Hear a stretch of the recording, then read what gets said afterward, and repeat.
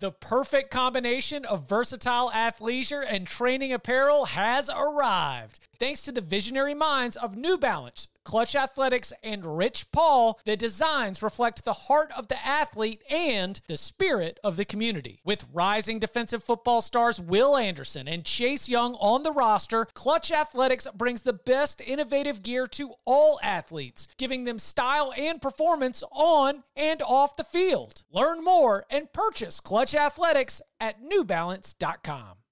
The all-new Hyundai 2024 Santa Fe is equipped with everything you need to break free from the dull work week and embark on an adventurous weekend with your family. The all-new Hyundai Santa Fe's features ensure that you can take on any adventure. What kind of features? Well, how about the available H-Track all-wheel drive so you can take on the dirt trails and kick up some mud?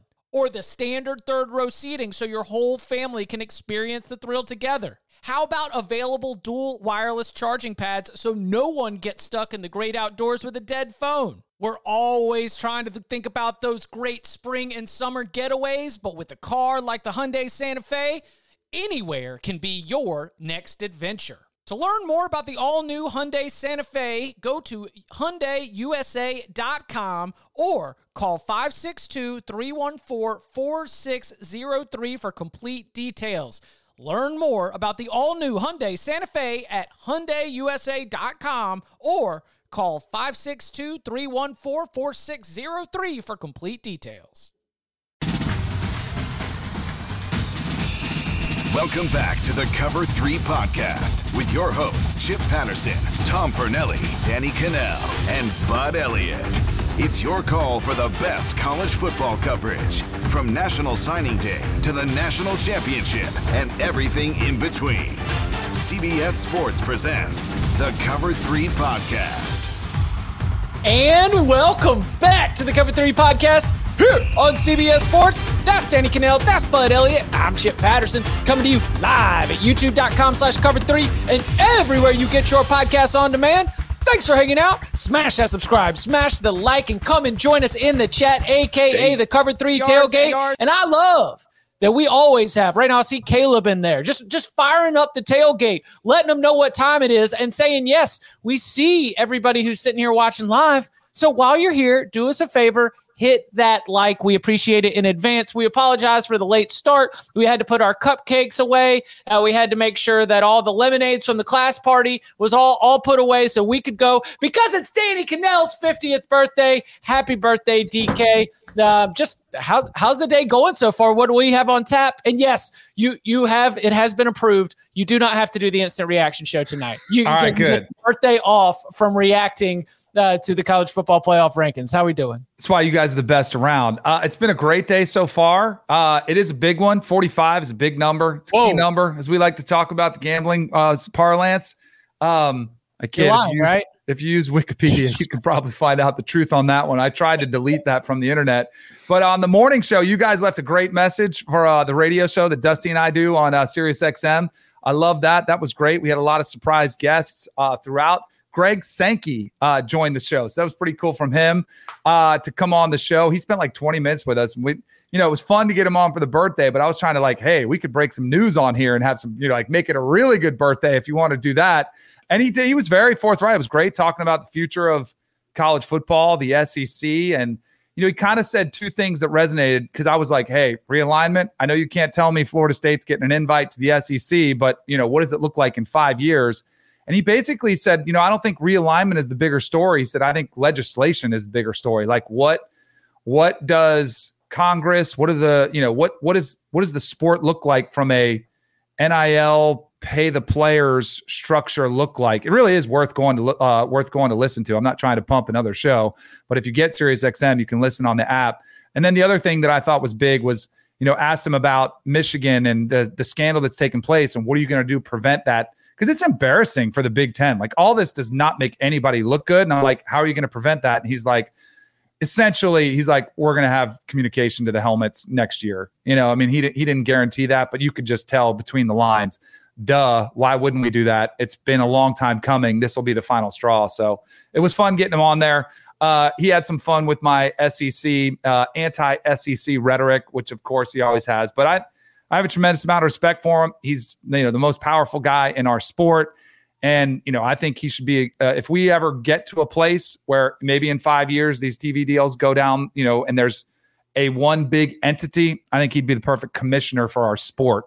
So I don't think it's that far-fetched either to think that he could assume that position one day, and I think he'd be great for it. Did you see? All right. So did you see that Notre Dame has a new TV deal? Speaking of that. Like in the last week or? Yeah. Notre Dame on Saturday announced a new TV deal with NBC. It was the old deal was set to expire after 2024 and the deal expires in 2029, which is more or less in line with when the Big Ten is up again. Huh. Boys, I think we found D-Day. I think like when the great schism might be occurring. So I mean, not like a huge headline. We don't need to dive into it. Again, we're not going to do an emergency podcast from Notre Dame announcing a new TV deal. But when Greg Sankey's telling you on the radio show, down the line things will look different. When Nebraska athletic director Trev Alberts is like, yeah, y'all need to be ready because the next shift is going to be the big one and it's going to be dramatic. I think that the Notre Dame re-up being in line and in lockstep with all these things, I think we've kind of identified that, which in one sense, you could just, be worried about it forever. But in the other sense, it's like, okay, let's enjoy what we got here for the next little half decade or so. And then we'll see what the future looks like. Things we want to get to today, obviously, big game breakdown as we would normally do on Wednesday, doing it here on Tuesday, taking a deeper dive into Michigan, Ohio State, the Iron Bowl, Oregon and Oregon State in the Civil War, and then maybe a few other matchup notes from across Week 13. Any thoughts about what we're expecting in the college football playoff release? And wanted to at least start with this one. Didn't get a chance to hit it yesterday, but Cam Rising says he's back for the 2024 season. So that's 1, 2, 3, 4, 5. That's going to be 7 seasons of being a part of college football for Cam Rising. Oh, by the way, with Rising back, there is a potential that all 11 starters for Utah are back next year on offense. Good luck. Big 12. Yeah. That I think is probably the most interesting aspect of this because it is going to be easier to win than the Pac-12. Undoubtedly easier. I mean, Arizona might have something to say about that. Arizona State, like these other teams from the Pac-12 coming in, Oklahoma State, but it's going to be like, if that's the case with the success they've had, wouldn't you expect them to be preseason favorite to win it? They'll be one of the preseason favorites. Kansas State will be pretty heavily, liked a lot. If Dion gets a whole bunch of actual Louis in the portal with Shador, they could be a threat. I mean, they have to. They're not 7 or 8 guys away. They're probably more 14 to 16. 15, but the 2 they have are freaking studs. So, Texas Tech has pretty good NIL. They recruit well. I don't think they've fallen off quite as much as people think. They just last year was close game luck. That'll be a really interesting conference next year. I mean, Kansas, if Daniels comes back and is healthy, their defensive talent probably can't get worse, and that's a good coaching staff if they stay. The new Big 12 is so fascinating because you don't have the bottom of the Big 12 like the Pac-12. You're not going to get like a Stanford level team, I don't think, in the new Big 12. But you also don't get the top level teams. None of those teams are legitimately top 10 level for the most part, except for maybe Utah. Right. So. Do you think that we will see as the COVID year cycles out? Or are we going to be? Is this going to be the end? Is Cam Rising going to be one of our last true JT Daniels-esque journeymen that we have in the sport, just based on that getting that 1 year of eligibility cycled out of the system? Kind of. So I think the latest we'll have guys play is 2026. So follow me here. If you played as a freshman in 20, that doesn't count against you. And then you were to have redshirted in 21. Let's say you play 22, 23, 24. Maybe you get a bad injury there in one of those. So you get a medical redshirt type thing. And then you're able to play one in 26. But for the most part, I think we have maybe 25 will be the last year where we have like a significant number of these 7th-year quarterbacks, maybe a couple in 26, but I'll be surprised. And so like that counts as one of their 85. Are there any bonus scholarships? No, it still counts against the 85. If you want the kid, you got to carry him on your roster. See, I don't know, it's probably not that big a deal, but it does take away from most likely a high school kid that probably could have gotten a scholarship or somebody else that was younger. Like that's the thing I think is the unintended consequence of, because I hate COVID. I think it screwed a lot of teams. I think it screwed a lot of conferences. Pac-12, like now that we're further and further removed, look how much success they're having. They were devastated by COVID. So like, I don't want to say I'm upset at Cam Rising for coming back, but I think the unintended consequence have been a lot of high schoolers have lost opportunity that might have been scholarship kids like Fringe 3 stars.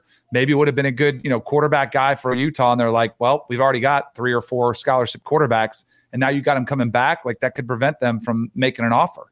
Well, Danny, also think about like junior colleges, right? Carl Reed's been all over this. He's like, look, that these high school players have to go somewhere. And with the Power 5 schools taking, on average 4 or 5 fewer players, that adds up quite a bit. And then the G5s are doing the same. So I don't think we've ever had more talent in terms of like young talent at the FCS and the junior college, and maybe trickle down to like some of the best D2 levels, because you got to go somewhere. And like, I know some coaches out there to think that like the JUCOs this year are kind of loaded because dudes have gone to JUCO for 2 years instead of going to, because there weren't high school spots. Again, that is how you get Cam Rising able to come back for a 7th year. And again, with Utah making that move to the Big 12, a significant one, as the Utes will join the conference as one of the favorites. Bud, you'd mentioned, you sent over a note that we talked a lot about Arkansas, which, by the way, I saw a comment and I didn't know if it was a compliment or a criticism, but said, wow, 30 minutes on Syracuse and Arkansas. That's amazing. And you know what? It is amazing, because that is the kind of equal opportunity podcast that we have here, because we really, really care about all these programs, and we are very interested about the future. Whether you are making a move like Syracuse did with Dino Babers, or whether you are standing by your head coach in a hot seat situation like Arkansas did with Sam Pittman. So you'd mentioned that there was another follow-up on Arkansas. What have you learned, or what's on your mind? Yeah, so I thought we did a really good Arkansas segment yesterday. I know it got spread around like Arkansas Twitter and Arkansas. I saw it on Hog Sports, so shout out Hog Sports. Trey does such a good job over there with that site. And I had mentioned that Hunter Yurosek made the hire of Chad Morris. I've been informed that's not true. However, I didn't make that up out of whole cloth. It's literally on Arkansas's website where he's getting credit for it, for signing off on it. But they also, at the time, before he took over, they had an interim AD, Julie Cromer Peoples. And she kind of gets more of the credit / blame for the Chad Morris hire. It seems like it was more Yurisek's not getting dinged for the Chad Morris hire, as I understand it. Like, it's understood that he didn't really make that hire. I just want to tell Arkansas fans, like, I didn't make that up. It's literally on your website. We'll put it in the show notes. Like, he's getting credit for it. Then he also, but also he nailed the basketball and baseball hires. So that's the other part. Like, people are happy with him for that. He had the quick trigger. Chad Morris, well, I believe, I'm pulling this off the top of my head, I believe it was Chad Morris and Willie Taggart in the same firing season, and neither of them completed their second year. And that was one time where it was a sort of a landscape shifting moment for me, where I was like, whoa, we've got multiple Power 5 coaches that are not even able to make it to the conclusion of their second season, and you're just already ripping the trigger. We're pulling the trigger, ripping the Band-Aid off. That's a significant change in the way that we look at these situations. I also, like, the comment section thinks that the Syracuse and Arkansas stuff was a compliment. And I think it is. Like, what we lose in search, I think we gain in loyalty from, like, fan bases. We're not going to talk about you every week, but there's some shows that just will never talk about you, right? So we'll do it if it's an interesting story. All right. Quick note on the big boys. What do we expect from the playoff rankings tonight? I think Washington will probably jump the Noles. Yeah. Because they picked up a top 25 win over Oregon State. I don't think it's a Jordan Travis thing. I mean, we were saying this last week as well. Which is why I think they did not do it last week, because they're like, hey, if Washington beats Oregon State, we'll move them. If not, no real need to move them. We were talking before the show, because I totally agree with you. I mean, I've been waiting. I almost expected it last week. the way the committee's viewed, some of these wins, but a game against North Alabama is not even close to having a resume builder like a road win against a top 15 opponent. So totally expect that to happen.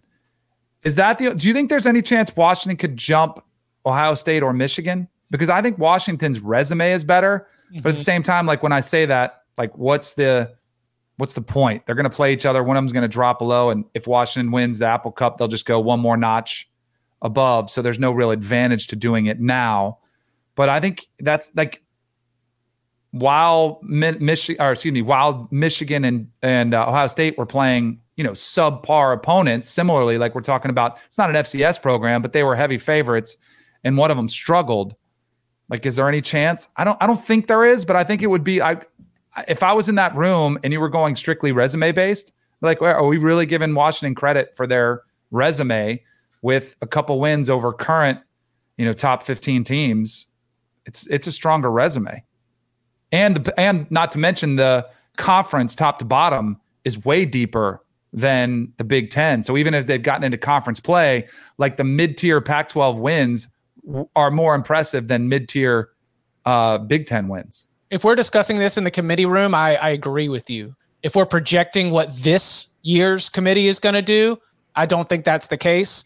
I think they've been slow on Washington. We thought that Washington might make that move before they got a road win against Oregon State. We saw both Georgia and Michigan very highly ranked way before they had any ranked wins. Like when we were just like Georgia, which the best win is Kentucky and the second best win is Florida. And they're still ranked much higher than I would have expected if we were just going on resume. So the fact that there was so much built in there for the Bulldogs and the Wolverines since the rankings started getting released on October 31st, the fact that they've been a little bit slow to the take to move Washington up, I'm going to guess no. But then there's also just maybe the explicit or implicit bias of, they're playing each other Saturday. Leave them at 2-3. We'll figure it out from there. But I thought Ohio State's win against Minnesota, eye test wise, is going to mean they stay at number 2. Michigan stays at number 3. Washington moves up to 4. Florida State down to 5. And then I'm not anticipating any other changes beyond that. Not inside the top. Yeah, I mean they'll move stuff around to support their argument, right? Like let's remember 6 through 25 exists to justify whatever they do 1 through 4. Again, if Tennessee's in the top 25, I might go to Grapevine and boycott the final rankings. I mean, Tennessee has no business. I mean, they're in the AP top 25. I think they'll drop out. How do you do this with Sankey on your show today, man? I know, but I mean, I think even Greg Sankey, as much as he was, and he was pretty he's like, hey, I'm rooting for the Gators to beat Florida State. Like he's Mr. SEC. He has to be. I think even he would be like, yeah, I don't know if Tennessee, like who have they beaten? Like they just have 4 losses to SEC programs. That is their only, we get it. But they have no business being in the top 25. Even Jordan, you don't even get the boos from him because he knows our producer, who is a Tennessee guy, that I'm right. It doesn't make any sense whatsoever.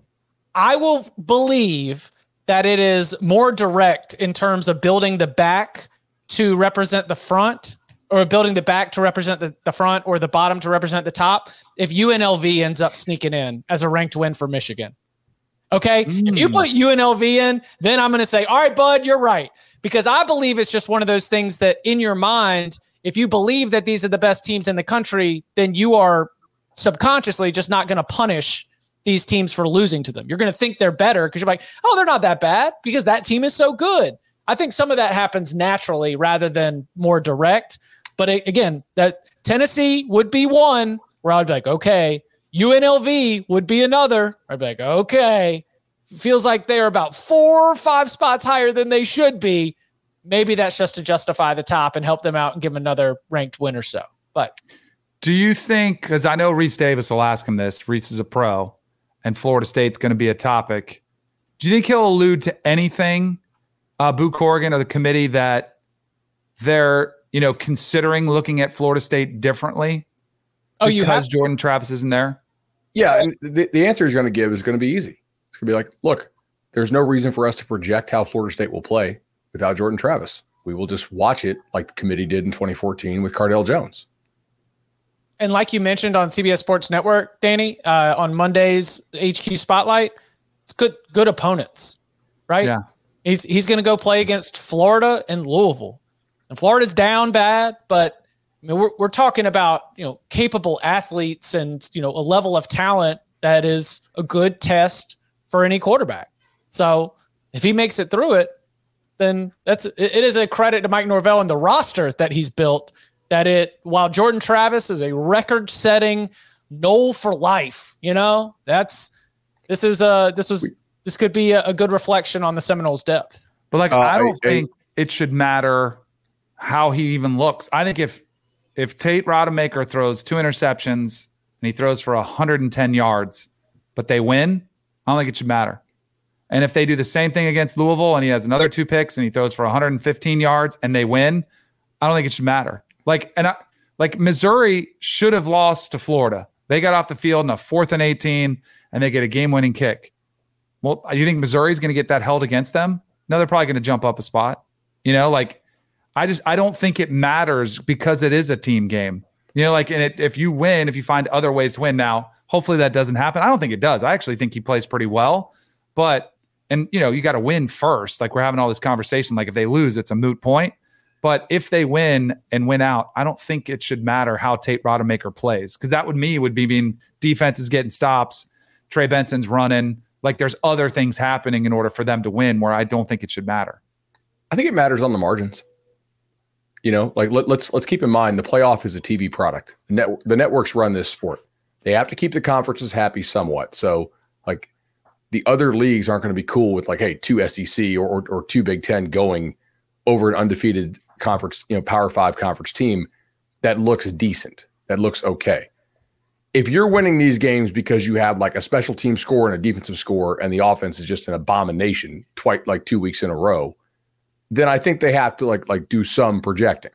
But if you come out and you win both games and you don't look terrible on offense, then I think the guys in the room be all right, this is an undefeated Power 5 champion. They smoked LSU much more than Bama did at a neutral site as opposed to, a home game. They have 8 wins over bowl teams, 9, a pretty good number there. So, although Florida would not be a bowl team if they're still undefeated, so 7. If Louisville beats Kentucky, that'll be a top 7 win. They don't need to look awesome. I think they can't look terrible on offense and still make it. We did mention the odds from a different network or a different sports book that doesn't sponsor us the other day on them to make the playoff. That plus 260 got hit. I bet a little bit of that. It got knocked down to plus 145.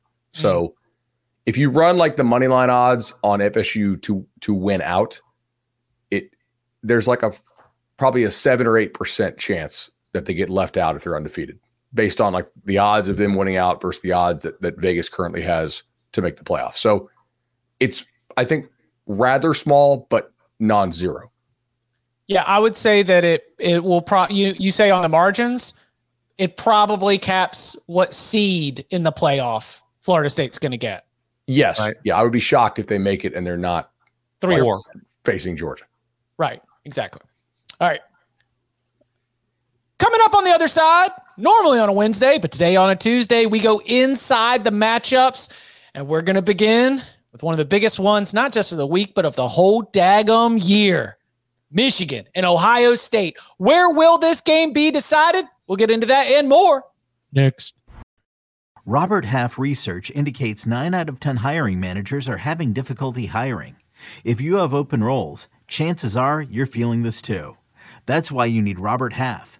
Our specialized recruiting professionals engage with our proprietary AI to connect businesses of all sizes with highly skilled talent in finance and accounting, technology, marketing and creative, legal, and administrative and customer support. At Robert Half, we know talent. Visit roberthalf.com today. This episode is brought to you by Progressive Insurance. Whether you love true crime or comedy, celebrity interviews or news, you call the shots on what's in your podcast queue. And guess what? Now you can call them on your auto insurance too with the Name Your Price tool from Progressive. It works just the way it sounds. You tell Progressive how much you want to pay for car insurance, and they'll show you coverage options that fit your budget. Get your quote today at Progressive.com to join the over 28 million drivers who trust Progressive. Progressive Casualty Insurance Company and Affiliates. Price and coverage match limited by state law. Back here on the Cover 3 podcast, the Locks show is so busy. We don't always have time to get really inside all the different layers. And some of the big games of every week, they deserve that. That's why we give it a little spotlight. Big game breakdown.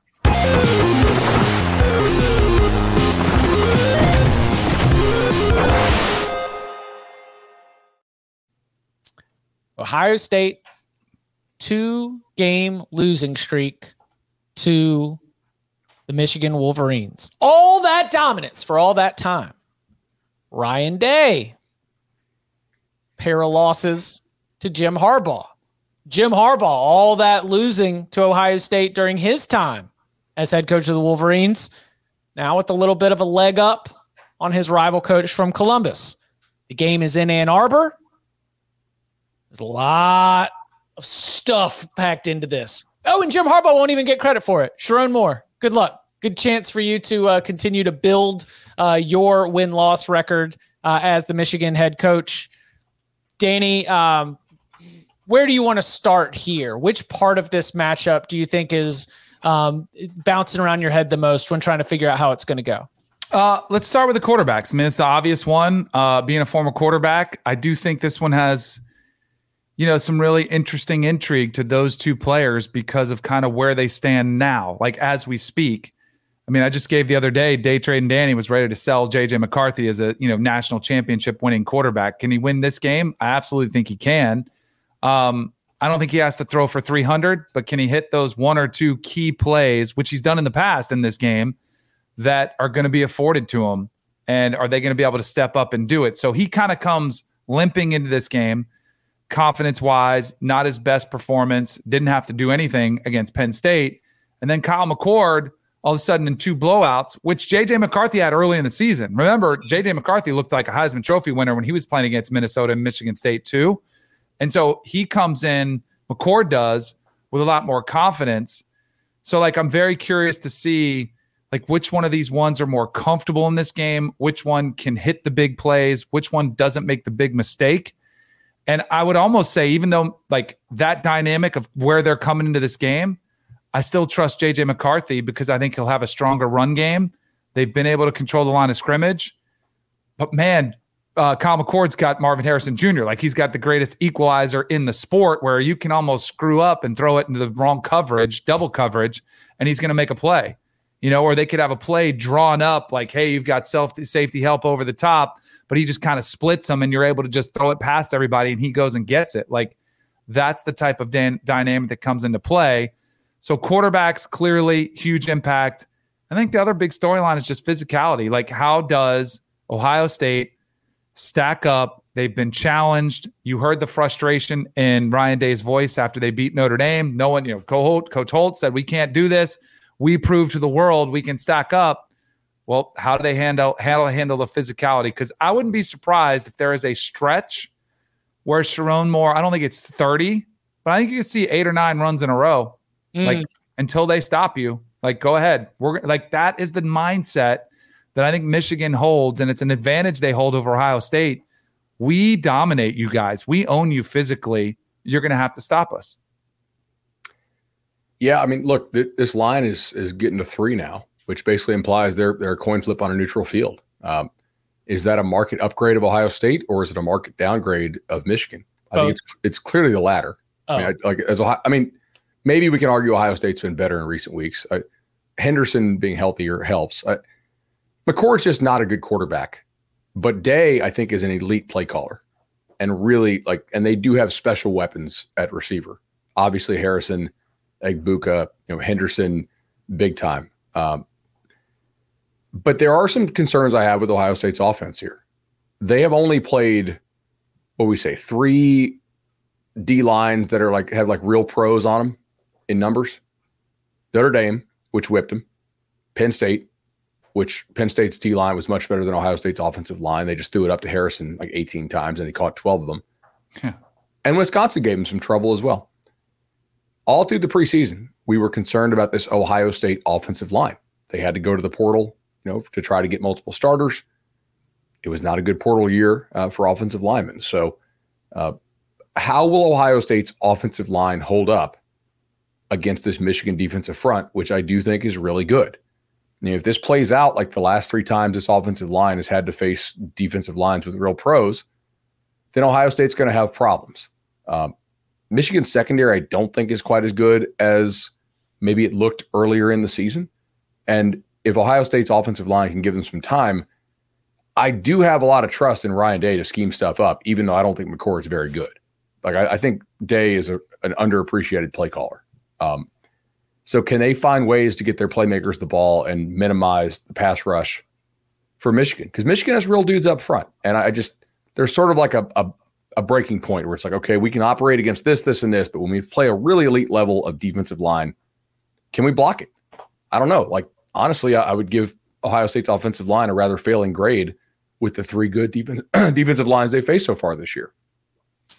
On the flip side, man, Michigan ain't blocked anybody the last 2 weeks. So at least not in the pass pro. Pass blocked. Yeah. What's the status of their offensive linemen? Have you got any update on them? Because they lost 2 of them, right, against Maryland? I thought the right tackle's going to play. From what, and I know that Sharon Moore said that Wilson, the receiver, is likely to play. So I don't have much of a track record on him. Like, there's some coaches I know just lie like crazy, right? Mm-hmm. And there's some coaches who I generally trust when I watch their pressers. I don't really have a track record on Sharon Moore if he's honest about injuries and pressers or not. So I guess we'll see there. I mean, Ohio State's got a good defense, guys. Yeah, see, to me, that's where I think that you're looking at a situation where if both defensive lines have an advantage against both offensive lines, then we start to move to, okay, if it's going to be lower scoring, if it's going to be really like tough, who's hitting the explosive plays? Buckeyes have the hammer. Like they've got they might only need, they don't need 12 catches for 168 yards, but they might need like 6 or 7 big ones. And if they can get that, if they can get them in the right moments, then I'm not surprised to see this. What was it? Started at 4 and now it's moving the other way. Of course, I'm sure that Sharps are going to probably wait for it to get as low as possible and then hammer Michigan on game day all the way out to 5. I mean, what's your expectation? This is going to get traded all around, right? Yeah, I don't think it's going to go back to 5. But it probably 3.5. It'll trade. It won't go under 3 unless some injury information leaks or something. Is McCarthy healthy? No, he looks dinged. He is. Yeah, I think he is. I think they might need his legs in this because Michigan's receivers are not they're not special. Like, they don't suck, but they're not great. And I think you do need McCarthy and his ability to move around some here. I don't know. Like, we can say Michigan has not had to show anything the last 2 weeks, and that's factual. Like, they've been able to just play defense and run the ball. But I mean, we're at week 13, and we have some uncertainty, I think is the right word, about this Michigan passing game. We don't know if it's there, if they need it. The other thing too with McCord, he has not been good, under pressure. Mm-hmm. And when I say like blitz pressure, and does Michigan home crowd, tough to hear the snap? Do they try to get after him? Now you put your secondary in a bind, especially if you're going to have to man-to-man somebody with Marvin Harrison Jr. But then you play that game, that race. Can we get to him before he can get the ball off and, impact his ability to get it there? Because if they don't, I think they will. I think they will try to pressure him. I think Jesse Minter will try to dial up some pressures and get home. Because to me, like we were just talking, that one of the biggest, like, you've got the neutralizer, you got the equalizer with Marvin Harrison Jr. But if you cannot get it to him, that to me is the best defense for it. And McCord, we haven't seen him run around that much either. Like, we're talking about McCarthy needing to use his legs. I don't know if McCord has that dimension. So I would expect some pressure from Michigan. Michigan's run defense is excellent. I do think but to go back to your earlier thing, when I answered both, I think the upgrade of Ohio State's offense has to do with Trevion Henderson 100% healthy, running well, and Ryan, and probably a little bit of also Ryan Day working with Kyle McCord, working with the offense and trying to figure out, okay, I am Ryan Day. I probably have a Jimbo Fisher size notebook of different things that I would want to do with all these different weapons that I have. And we have to pare this way down. So Ryan Day as a play caller, as a game planner, being able to get sort of into his comfort zone. Again, I recognize that we are talking about, the way that they have played against Wisconsin, Rutgers, Michigan State, Minnesota. It is not, anything close to the level of defense like a Penn State or a Notre Dame. But I do think that it is the reason why you would upgrade it is because Henderson seems fresh. Henderson seems like he's running hard, and it does seem like they understand what they want to do to complement a defense that I do think is still probably 1 to 11, the more consistent side of the football than what Ohio State has offensively. I've been upgrading Ohio State because I feel like they've answered some questions even against lesser competition. And then, like you mentioned with McCarthy,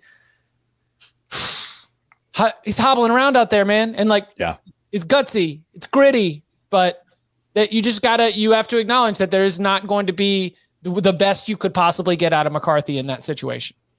I mean, I know it seems like a very insignificant thing to you guys, I'm sure, and you're probably going to laugh when I say this, but as somebody who was incredibly superstitious, like I used to wear the same undershirt, I'd have the same pregame meal, I'd pray with our chaplain the same way every time, and with JJ, he had that little pregame routine with Harbaugh, the slap on the shoulders, then he hits him on the back. Just telling you, little thing. To your point about bringing pressure, I think you guys nailed it. I mean, Ohio State got pressure against Penn State, and McCord had guys open and missed them, especially down there in the red zone. Like they heated them up, and he missed. Like they were just non-competitive throws. So if you're Michigan, I guess you try to do that, but you also really want to limit the explosive plays from Ohio State. I think you want to see if Ohio State can be consistent and drive the football. So you're probably hoping to get that pressure with the front four and not expose that secondary for a lot of those one-on-ones. This also could be the game they miss Harbaugh in, right? Because is there a little pucker factor with Sharon Moore, right? You're playing the blackjack card correctly, you're playing the analytics, but then you get to that situation and you've split 3 times, and you read the card, and it's like, all right, this is the time to press our edge. We need to double down on all 3 of these hands. You got the guts to do it? Because if you're the big guy, you coach in the damn Super Bowl. You don't care. You do care, but you're not feeling the pressure of sure. Oh man, I'm going to get blamed for this loss. Screw that. If you're Sharon Moore, this is where having an assistant be the head coach could actually hurt you, because you got to make these critical late game close decisions. And I mean, you could pull an Andy Reid like last night and just make a decision that really, it cuts 3 or 4% off your win probability. That hurts. Could you imagine if he just looks at his watch and it's an Apple Watch during one of those? Sharon Moore? Yeah. Harbaugh is going to be watching this thing. Oh my gosh. Could you imagine? And I wouldn't put how do you trust him? Be there's just not going to have any input. What if there's an assistant there? Now, they're not allowed to have cell phones anywhere, right? Because I remember Kirk Cignetti, I think he pulled out. Remember the guy had the replay and was look on the cell phone during a game, and he actually had to apologize. You're not allowed to look at cell phones. Yeah, you're not allowed to use electronic tablets or cell phones on the sideline. That may change. We'll see. Yeah, but you could also have your Apple Watch. Hey, I was going to say, the Big Ten rule just says he can't be at the venue on game day. Right. Right, exactly. Yeah. What if he is having say-so? Hey, Boston Red Sox with the Apple Watches, right? Right. That's what made me think about it. So if you're they didn't win, so we don't remember him like the Astros. So if you are an assistant coach in the coach's booth, you're not your honor code not supposed to look at a phone. I think in the coach's booth, they're probably not giving a crap. Do you? Well, that's how it is. You have an analyst in the booth who is just a live chat with Harbaugh. Yeah. Harbaugh text. Don't you think he's probably having some input though? I would be shocked if he's not. If he's truly not paying attention, if he's not doing anything.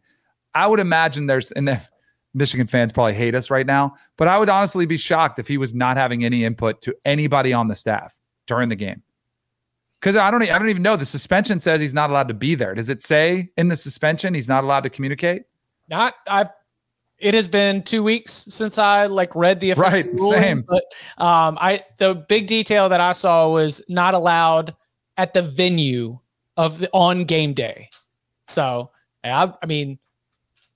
with all of the resources that Michigan has poured into its football staffing and its scouting department, I would imagine that, yeah, there's an analyst that Jim Harbaugh can text and they can relay it to somebody who's got a headset and messages can be delivered.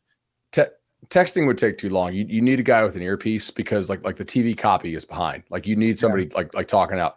Okay, Jim, 3rd and 8, pass for 7, fourth and 1. Let's call it, right? Like you can't afford to have like the 4 or 5 second TV delay. It also could be a quick, like it could be every quarter. Like hey, what are we doing well? What do we need to, like just an extra set of eyes? Like, hey, we need to work that outside zone. We need to work the counter. Like I saw this, I saw that.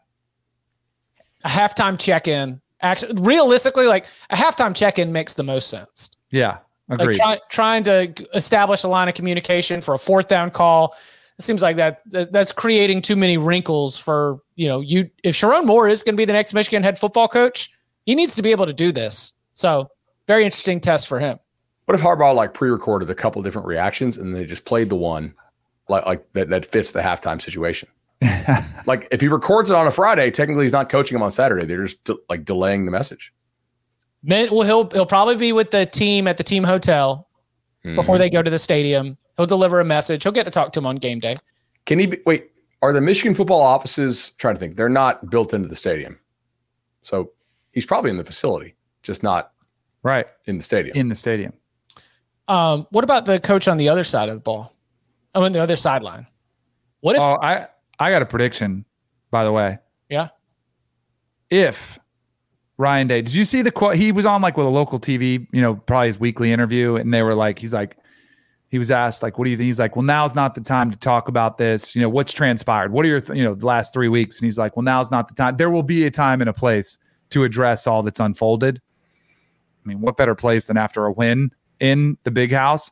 Like if Ryan Day goes into the big house and wins this game, and after all the born on third base stuff that Harbaugh has thrown his way, you don't think he's going to take that opportunity to say, like WWE style, you're going to curse because everybody curses on TV now. There's going to be some F-bombs. Like, finally, you guys see what we've been trying to overcome, and now we have a level playing field. Now that everything's the same, we're able to win. Like, I guarantee you he's going to say something along those lines if they win. Like, that's when it comes out. I told we've been trying to do all this. They've been cheating. We showed you what happened when things are fair. Guaranteed. All right. So you're saying that Lou Holtz will have gotten off easy. Yes. Exactly. Yeah. And he's got something dialed up, ready to go along those lines on national television as soon as it's done. And just in case you thought there was a chance Michigan was going to backdoor their way in with a close loss, he's going to kind of shut the door on that one too. It's just sometimes when you're leading a program doing it the right way, it could be really tough when there's other ones out there not doing it the right way. If you didn't see the signs that we were building something on defense and we're a tough program, the signs were there, guys. You just got to see them. Yeah. No, like I might build a. How many times do you work towards signs or signals into that response? Like at least. It's coming. Even if you don't object, like even if you don't just outright say, like, "Hey, screw you on an even playing field. We got you now." I think you try to work the word signs, signals. You don't give light to born on third base, but you definitely try to get your shot in on the way back. Yeah, we hit a home run today. Yeah. Oh yes. Man, that's so good. Yeah, maybe on the drive back to Raleigh on Friday morning, I'll put together a bingo board. We can see how many we can hit for Ryan Day if Ohio State wins. What if Ohio State loses, y'all? Because did you see the fake Urban Meyer going around? No. Some guy put out a video, and Urban Meyer was sitting on Big Ten Network and like dissecting a play. But then the way it was presented, it quoted Urban Meyer as saying, Ryan Day has no more excuses. If he loses this one, he's got to go. Something along those lines. And like it appeared like you were quoting Urban Meyer directly from this on-camera interview. And yet, if you listen to the interview and watched it, it was like breaking down a play. It had nothing to do with it. So Urban actually from his official account said, like, I did not say this. No way or fashion or form did I say anything like this. But I don't think it's that crazy. Like if he does lose this game, and my goodness, like if it's close, maybe you get like more of a pass. But if you lose by 10 and you get run on again, boy, the cries are going to be as ludicrous as they may be. It's the only team he's lost to in the Big Ten. If he does, we just know how it's going to go. The thing is, last year's game, there is a read of last year's game which almost looks fluky, where you just see all these explosive plays and you're like, look, on these 6 plays, it was basically all of Michigan's offensive yards. Well, then my criticism, if you're going to use that approach, is, well, then the team was unprepared. That either a coaching standpoint from game plan or a coaching standpoint in terms of getting your guys ready to go, you were unprepared if you are giving up this many explosive plays against a team with equal talent. And so if it looks like that again, then it's going to get a little bit out of hand. What do you think, Bud? What are you smiling about? No, I just think you're right. But like, I think Day's a good coach, man. I think he's a great coach. I think he's a good play caller. Like, I don't know. Like, if there's a job that you can argue like you really can't screw up, it's sort of Ohio State. Like, you got to be pretty bad. Like, they're never bad. Sometimes they're not great, but like they're never bad. I think Day does a really good job. So I don't know. And I want to make it clear. Like, I'm saying the reaction from Ohio State fans is going to be what we just discussed. I'm not saying he should be on the hot seat. I don't think he should be fired. I'm just saying there will be a faction of Ohio State fans who are like, oh, this isn't the guy. And, he had urban players when he had his best years, and the further removed are. I mean, you just know the narrative, how it's going to go.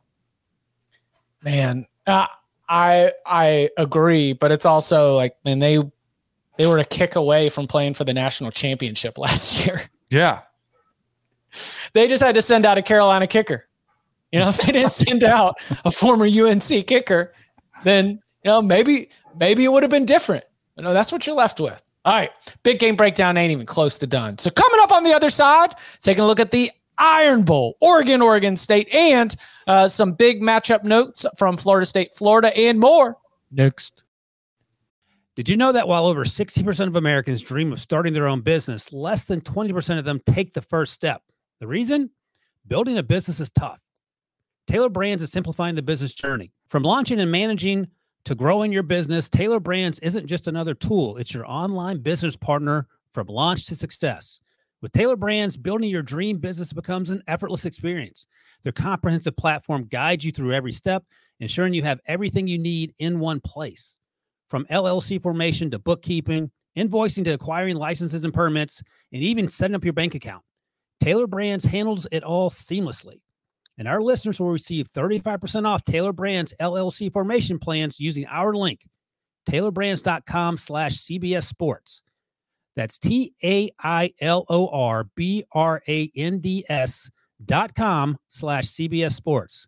So start your business journey today with Taylor Brands. There's a very bright shining light, Sarajevo, and they needed to kill that light. From producers Matt Damon and Ben Affleck, explore how art and music sustained hope during the siege of Sarajevo, thanks in part to humanitarians and the band U2. U2, they represent a personification of our resistance. The Hollywood Reporter hails Kiss the Future, moving and inspirational. Kiss the future! Viva Sarajevo! Kiss the Future, new documentary now streaming exclusively on Paramount Plus. Go to Paramount Plus to try it free. Terms apply. Back here on the Cover 3 podcast and 3:30 p.m. Eastern time. It is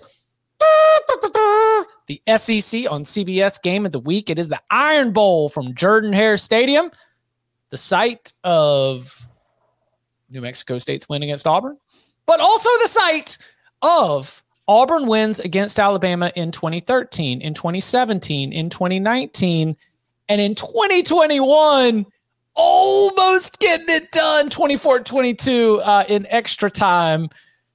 So, if you're subscribed to the Cover 3 podcast on TikTok, on Instagram, then you might have already seen Marquee Cover 3 play, which is doing pretty well, 16-8 so far. Had another 4-2 week last week. Yeah, I took Alabama. I laid all the points. I started doing more prep for the show. I feel very bad about laying all those points. I am less certain about it, but I've got nothing to be uncertain about it except for vibes. So,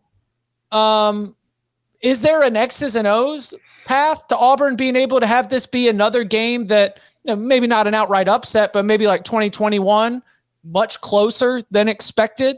Because again, all the way back to 2013, there's only been 1 year, that 2015 season, where the game in Jordan-Hare Stadium was not incredibly competitive. This point spread at more than 14.5 suggests it will not be competitive. Are you saying that maybe you don't believe that Alabama's offense is totally fixed? Like maybe some of this offensive explosion is because LSU had all four of their corners and their best defensive linemen out? Like, could it be that maybe it's not completely fixed? Or maybe Kentucky's secondary and team is kind of bad this year and vibes are not good in Lexington? Just saying, like, we're not that far away from them playing a 3-point game against Arkansas or them struggling against Texas A&M to score points. I don't know. Like, if you really believe that Alabama's all the way fixed, you need to lay these points with ease. You need to be betting the hell out of this game if you really think Alabama is all the way fixed. Because, like, what good games does Auburn have? Against Cal? Like, that looks worse and worse every week. Ole Miss clearly let off the gas, and I don't think Ole Miss is great, but, I mean, they could have won by 28 if they wanted to. They basically just called the dogs off. You could say Auburn's best win is the Arkansas game, which nearly got Sam Pittman fired. I mean, Arkansas looks like they just didn't give a damn. I mean, that was a non-competitive effort from Arkansas. They were still partying in Gainesville. The Vandy game doesn't look great. LSU was pretty non-competitive. I mean, again, if we think Bama is like a team that's really going to challenge Georgia, they should smoke Auburn. It should be non-competitive because athletically, I mean, that's kind of what you think. I do have a lock on this game. It isn't for the full game, naturally, but you can get that on Wednesday at 11 a.m. Eastern time for the locks.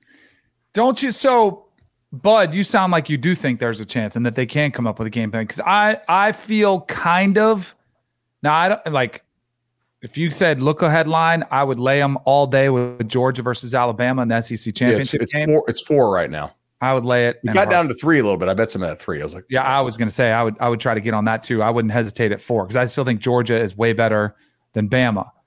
But I feel like when I was looking at this game, trying to look at matchups, trying to think, man, like in their most successful games, like I go back to the Georgia game where they had Georgia on the ropes and they were working both quarterbacks, running the quarterback. I feel like Georgia, Tennessee last week when I was like, all right, let me present all these cases. But then you're like, nah, it's just not going to happen. Like I was trying to talk myself into how Tennessee could make it close versus Georgia. And you're looking at like, hey, what's the public reaction is going to be, oh, it's a big number. It's on the road. It's in Knoxville. Like, I feel like the same thing is rivalry game. But I do think New Mexico State, like that loss, I think is going to have the flip effect. Like everybody's on Bama. But I just am trying to figure out scenarios where, and I do think it would have to be them slowing down, low scoring game. Can you condone? Because I'm with you. I do not think I do not think Alabama offensively is fixed. I think they've really played well against way lesser competition. I think Milroe has done a great job. It's been a great turnaround story, but I haven't seen him challenged very much either.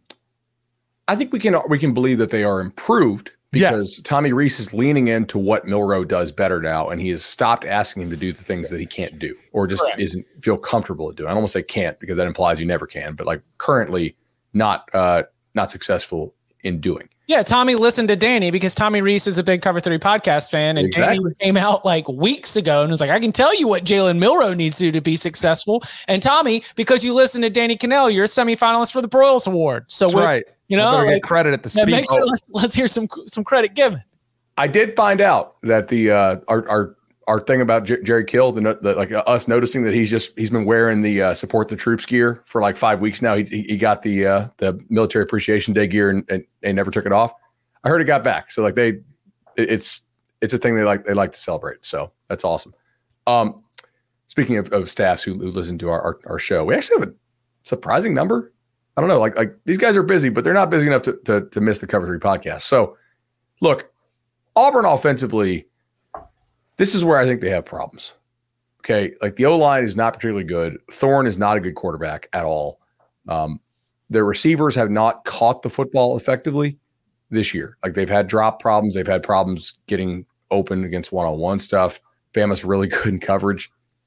But don't you have to think that Freeze has been like, how do you mail in that game last week? And all due credit to New Mexico State. Like that's a well-coached team, unique scheme on both sides of the ball. They play really hard. Pavia is a pretty awesome quarterback for what he is. That's still somewhat on Auburn, right? For like not taking that thing seriously. Yeah, there's 3 or 4 games where I am my antenna is up or spidey sensors are going crazy that we should not overreact to what may have been a sandbagging effort in leading into a game that arguably means more, right? Like that maybe just a little bit more time of prep was being worked on what you're going to do against Alabama than what you're going to do against, as you mentioned, in this case for Auburn, New Mexico State, a super unique scheme where maybe they thought like, instead of spending all this time crunching how we're going to have our counter to it, let's go try to run our stuff and just be better because we have better players. And it just ended up biting them in the ass. This is 100% Hugh Freeze's MO, by the way. Like I went through and looked at it. He has some of these games where he's a big favorite. Now they usually didn't lose him, but like he would, I don't say if he wouldn't take them seriously, his team would really underperform when they had something big coming up. Like there are some pretty clear examples of it. So, it's now if you look at his Ole Miss thing, it basically is all these 0-win seasons because they had to vacate some wins. But we know the games got played. Don't you think he's got some, like how many points can he scheme up against Bama? Can they get to 20? Not that feels hard. Yeah, that feels hard. I was going to say he can scheme up 2 splash touchdown plays and 3 scoring drives. And I think that's it. Yeah, so they're going to need turnovers, special team scores, that type of thing, which is possible. Yeah. I mean, like Bama on the road has not been especially good for about 3 years now. Do you know what I was thinking about? The Iron Bowl, it's got so much like history to it. It's got so many great players. One of my just personal favorites from recent history is Quinnen Williams. Nice. He's got like awesome personality, was so good. We thought it'd be cool to talk to Quinnen Williams. Let's talk to Quinnen Williams. Did we get him? So 11 a.m. Eastern time on Saturday, day of the Iron Bowl, we are going to be hosting a very special pregame hangout for the Iron Bowl. 11 a.m. Eastern time, like our regular recording time, but we're going to be doing it on Saturday. And Quinnen Williams, Alabama great along the defensive line, is scheduled to be one of our guests. We're very excited that we were able to get Quinnen on board. So yeah, we will be asking him his thoughts about this year's Alabama team, this year's Iron Bowl game, and some of his own memories from his time at Alabama. Of course, he was a part of some tremendous teams for the Crimson Tide. It will be great to get his perspective. So again, 11 a.m. Eastern time on Saturday. We'll be hosting it at youtube.com/cover3. It will also be available on Twitter. We will continue to promote that all leading into the week. Saturday, 11 a.m. Eastern time, special pregame hangout for the Iron Bowl. Alabama great Quinnen Williams will be joining us as well. Very excited for that. Any other sort of final matchup thoughts here for the Crimson Tide and the Tigers? I mean, how much do you want to show? Like, does Bama need style points? No. Are you sure they don't need style points? I think they could always use them. If they look like an absolute killing machine, yeah. Like, because don't forget, got a chance to run it up on Freeze. Don't forget, they could be in a scenario, right? Even if they win the SEC, where if there's undefeateds, Power 5 champs, and there's 3 of them, and they're comparing resume, and then you have the Texas loss, and Texas is a 1-loss champ. Like you need every point of emphasis you can get. Like you want to be able to say we because their biggest sell is we are a different team now than we were back in September when we played Texas and lost. Look how much better we are. We just blew out Auburn on the road by 3 touchdowns. Like I do think it matters. I think they are looking for style points. Although I don't know if Saban's that type. Do you think he is? Maybe if last year I mean, all he has to do is think about having to make his case on national champion during the Fox Big Ten championship game, how embarrassing that was for him. That was embarrassing. Yeah. Yeah. He's probably like, man, I don't want to have to do that again. Let me just make my case here on the field. Still feels like that's a tough ask to just go in there and blast them. Just with. Yeah, I agree. With everything that's going on. I mentioned the 2015 game being the outlier. That game was still 29-13. And they had already taken a loss that year too. They were sitting at number 2 going into the game, so they probably felt good about their, chances for the playoff. But that was another one where the goal is to win the football game. Some classic old school football coach type stuff. If it's a double-digit win, if it's comfortable, you're going to be playing field position in the second half. I do think the start of the game matters because the longer is the underdog in a throwaway season for Auburn, where you just lost in New Mexico State, you're feeling sorry for yourself. They're going to be up for this game. Don't get me wrong, the crowd will be up for it. But if they go down 14-3 early, there does become a quit factor. Like, oh, this is embarrassing. And I think today's player more than ever, you're getting your money, you're kind of used to, whether it's playing PlayStation, you hit reset, like you're just ready to check out. I think you see that way more often now. I do think there's a quit factor in a lot of these games where home crowd is going to be huge. But then you start hearing rumblings, people leaving, like the blowout factor does become real. So you got to take care of them early because the longer they're hanging around, they're believing. They're like, hey, we're still excited. We're still excited to be here. This could salvage our season. But if they start getting run, the quit factor could be real. 100%. Friday, Oregon State. Hold up. Danny's got to leave. Can we? Yeah. I'll just get a quick thought on Florida State, Florida, because I'm sure some people may want to hear that. I mean, it's not the biggest game of the weekend, but it is huge for Florida State. I just put a note for you guys in the chat. I think, as far as quarterbacks go, both backups, like don't forget Max Brown is playing in place of Graham Mertz.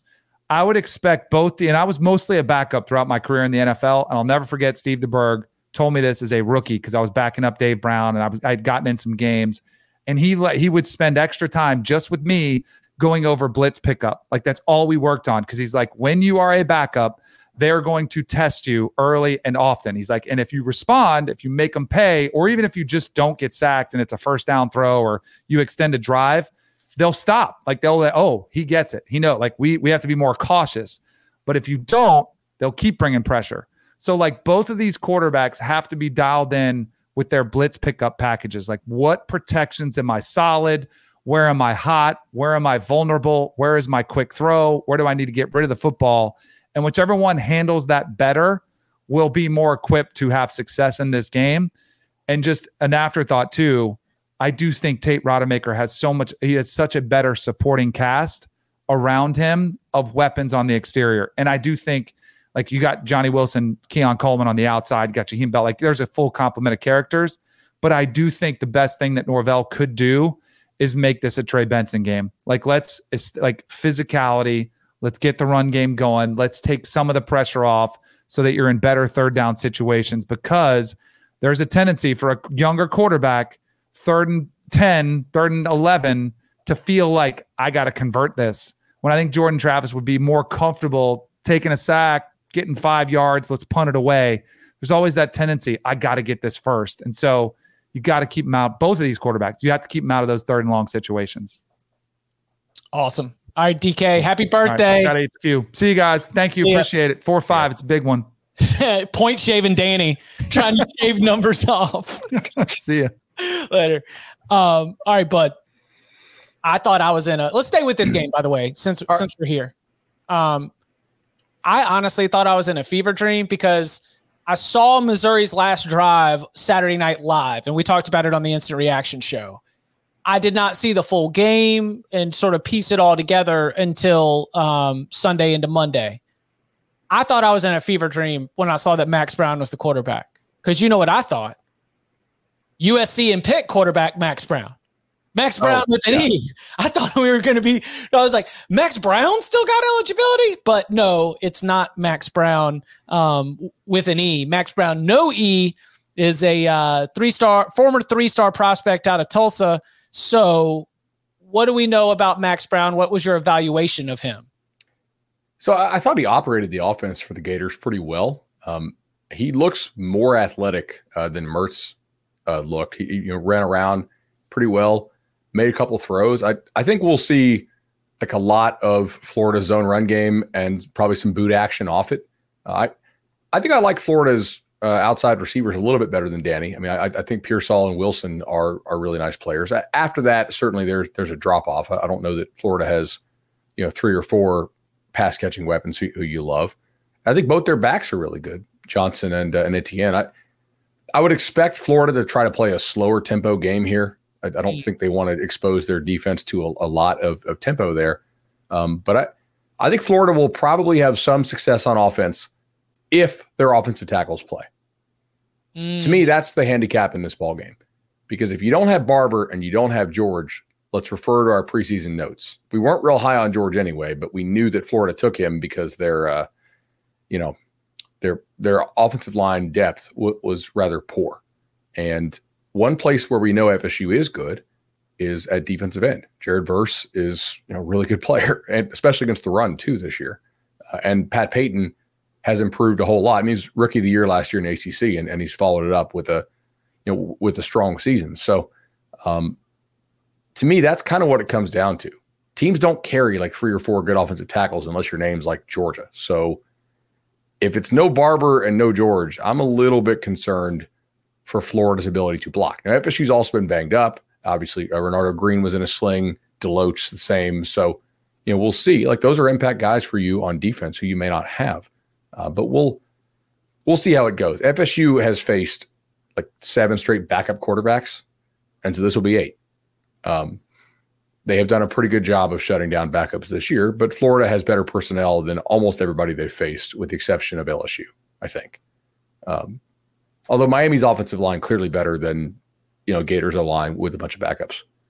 Yeah. On the flip side, I was going to say, we spent all this time talking about who the next TCU is going to be. It's not a Cinderella. It's a program with 3 national championships. Yeah, exactly, dude.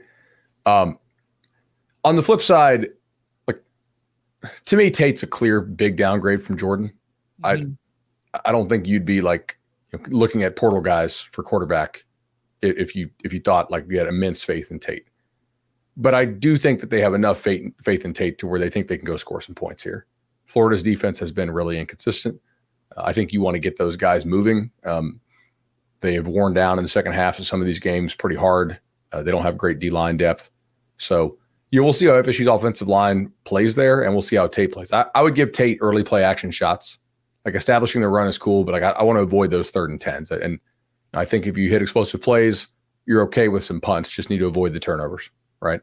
And that's probably their formula for winning. They do have a lot of weapons. Florida's defense, Danny's exactly right. They blitz a ton. I don't know if they have the personnel or should do that, but their pass rush with the down 4 has not been great. Mm-hmm. The one DN they have is really good, but the other side is kind of lacking in there. Their interior guys are a little better against the run than they are the pass. So, we'll see if you can hit some early play action shots and how much tempo FSU's able to use. I think the line feels about right. I don't know how you have like a bunch of faith in a backup quarterback to go into the swamp and blow them out. I mean, it's going to be so sloppy. I'm expecting so many penalties. It's just the kind of game that if you're Florida State is incredibly nervy, but if you're Florida, all you're trying to do is play spoiler. I'm special team. Give me like over 0.5 special teams defensive touchdowns in this game. That's kind of the recipe for it, right? You have athletes and you have 2 backup quarterbacks. Yeah. Lot of who's gonna do less dumb in Florida. Yeah. Right. On a Saturday night. Thanksgiving weekend. It's weird to ask this, but like, is Florida's head in this? I'm assuming they are. I think so. I think so too, but like, I don't know. There was some weird, just like, maybe that's just who they are as far as mental errors, but like running out of bounds on that last drive, doing the incomplete sign instead of going to tackle the guy on 4th and 17. Like, what? I don't know. Some weird vibes. Last year's game, last year's game, obviously extremely small sample size. Last year's game should not have been as close as it was. Richardson was awesome. But Florida, the whole team looked like they were into it. Like they went into Florida State as decidedly the worst team of the two, but we're like, nah, man, we're here and very much dialed in. And that's my data point that I'm using to think that emotionally, mentally, they're going to get fired up. I mean, you live there. Not. What? Yeah, exactly. Like you live there. Everything. It's to go to a bowl game, assuming that you want it, right? Everything that they say about these in-state rivalries where all the guys on the other roster and there's all this familiarity back and forth. You don't want to lose. You want to go out there and perform your best. You don't want to get embarrassed. Come on. Families are watching. All right. Friday night, Oregon State. What do you think Oregon State, after a really tough loss at home in Corvallis, what do you think the path is here? Because again, we're dealing with a situation where they are double-digit underdog. They are on the road in Autzen. Their proximity to Oregon in the rankings is much closer than it is in Las Vegas on the odds board. So, how can the Beavers close that gap against the Ducks? Can they get some rain again? No. I've looked at the weather. It does not look like. I mean, you always have the potential in the Pacific Northwest of being able to catch a little bit of rain. I mean, even in Corvallis, they weren't expecting it to be that hard until we got a little bit into the game. I don't think that weather will be a huge factor. They did push them around last time they played, right? I mean, that was Oregon State was like, hey, we're more physical than you guys. Yeah, Oregon State ran the same running play like 13 times in a row in the second half. The Dan Lanning, like, hey, they're flash, we're substance type thing. Jonathan Smith could have said that last year going into that game. Mm-hmm. Now, Oregon's defense looks better, right? I don't know if their safeties are amazing, so maybe you get those guys in space and make them tackle and maybe you hit them some play action. But I think the weapons on the outside are different for Oregon than they are for Oregon State. And that could be a problem for the Beavers. Oregon also starts fast typically, and I don't think that's something that Oregon State is particularly equipped to deal with. So you need to be the team that starts fast if you're Oregon State. And I don't mean like, hey, go up 17-0, but like get the first score, hold the ball, maybe get a 3-and-out, hold it again, score. That kind of get Oregon off its game script. So that's probably the most important part of it to me. Oregon looks pretty good. They also haven't played a whole bunch of really good teams. No, I think Oregon State and Washington have faced tougher roads to get to this moment than Oregon has based on the conference draw. Completely agree. Yeah. The Oregon defensive line is huge for me. We know that Oregon State's offensive line is a strength and a big reason of why Damian Martinez has been able to be so successful. Also, you get those early down stops. You force DJU into third and long situations, and you're able to get some of your best pass rushers to try to get in there. That the best Oregon's defense has looked is when they just look fast and nasty on both sides of the ball. I mean, it's like much love. I've given a lot of, shout outs in the last couple episodes to, not only Bo Nix, but Troy Franklin, but that Bucky Irving, Jordan James 1-2 punch behind one of the best offensive lines in the country. The defensive line being able to just like pin your ears back and get after it. Like that speed and nastiness that Oregon is able to play with at the line of scrimmage is something that makes Oregon special. It's why a lot of power ratings are calling Oregon like a top 3, top 5 team. I mean, that's not crazy based on their actual rankings, but the Ducks look like they have been getting better. They were rated as basically the same as Washington on a neutral earlier in the season. Now they're looking like they're about a touchdown ahead of them. To me, that's really what I've seen is the way that they can show their teeth, admittedly, against competition that has not been as good.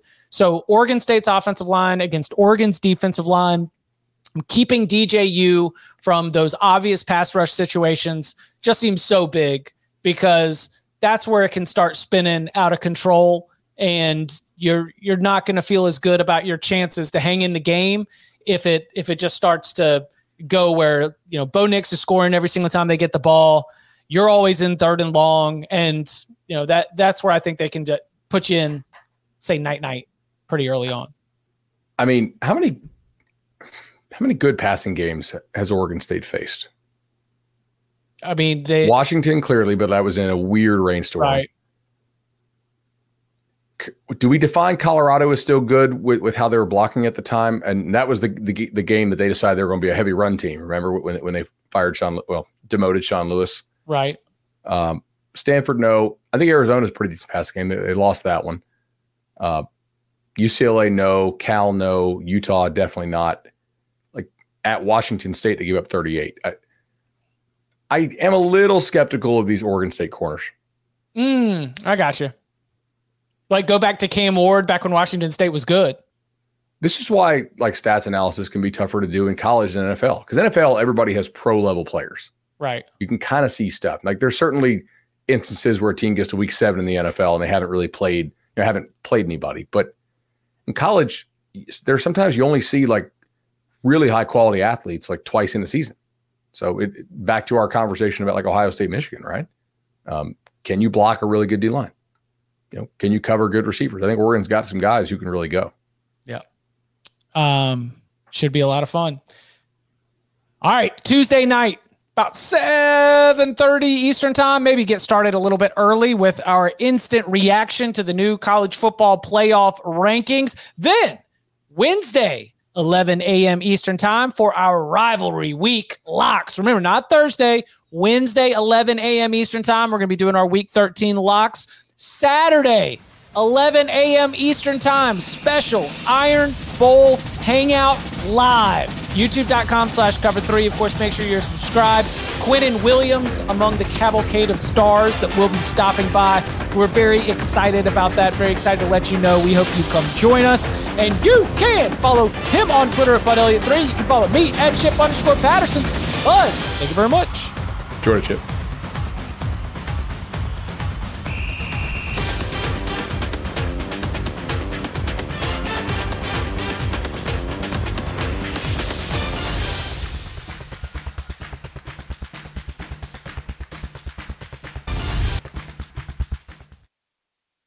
Should you ever set foot outside of the hotel, you will be shot. Don't miss the new Showtime limited series based on the international bestseller. For the last 4 years, I've been a prisoner. Why are they keeping you here? Starring Emmy Award winner Ewan McGregor. This is the brave new world that you dreamt of. Be very careful. You are still a prisoner here. Everything in this new world comes at cost. This is still my country. A Gentleman in Moscow, now streaming on Paramount Plus, only with the Paramount Plus with Showtime plan.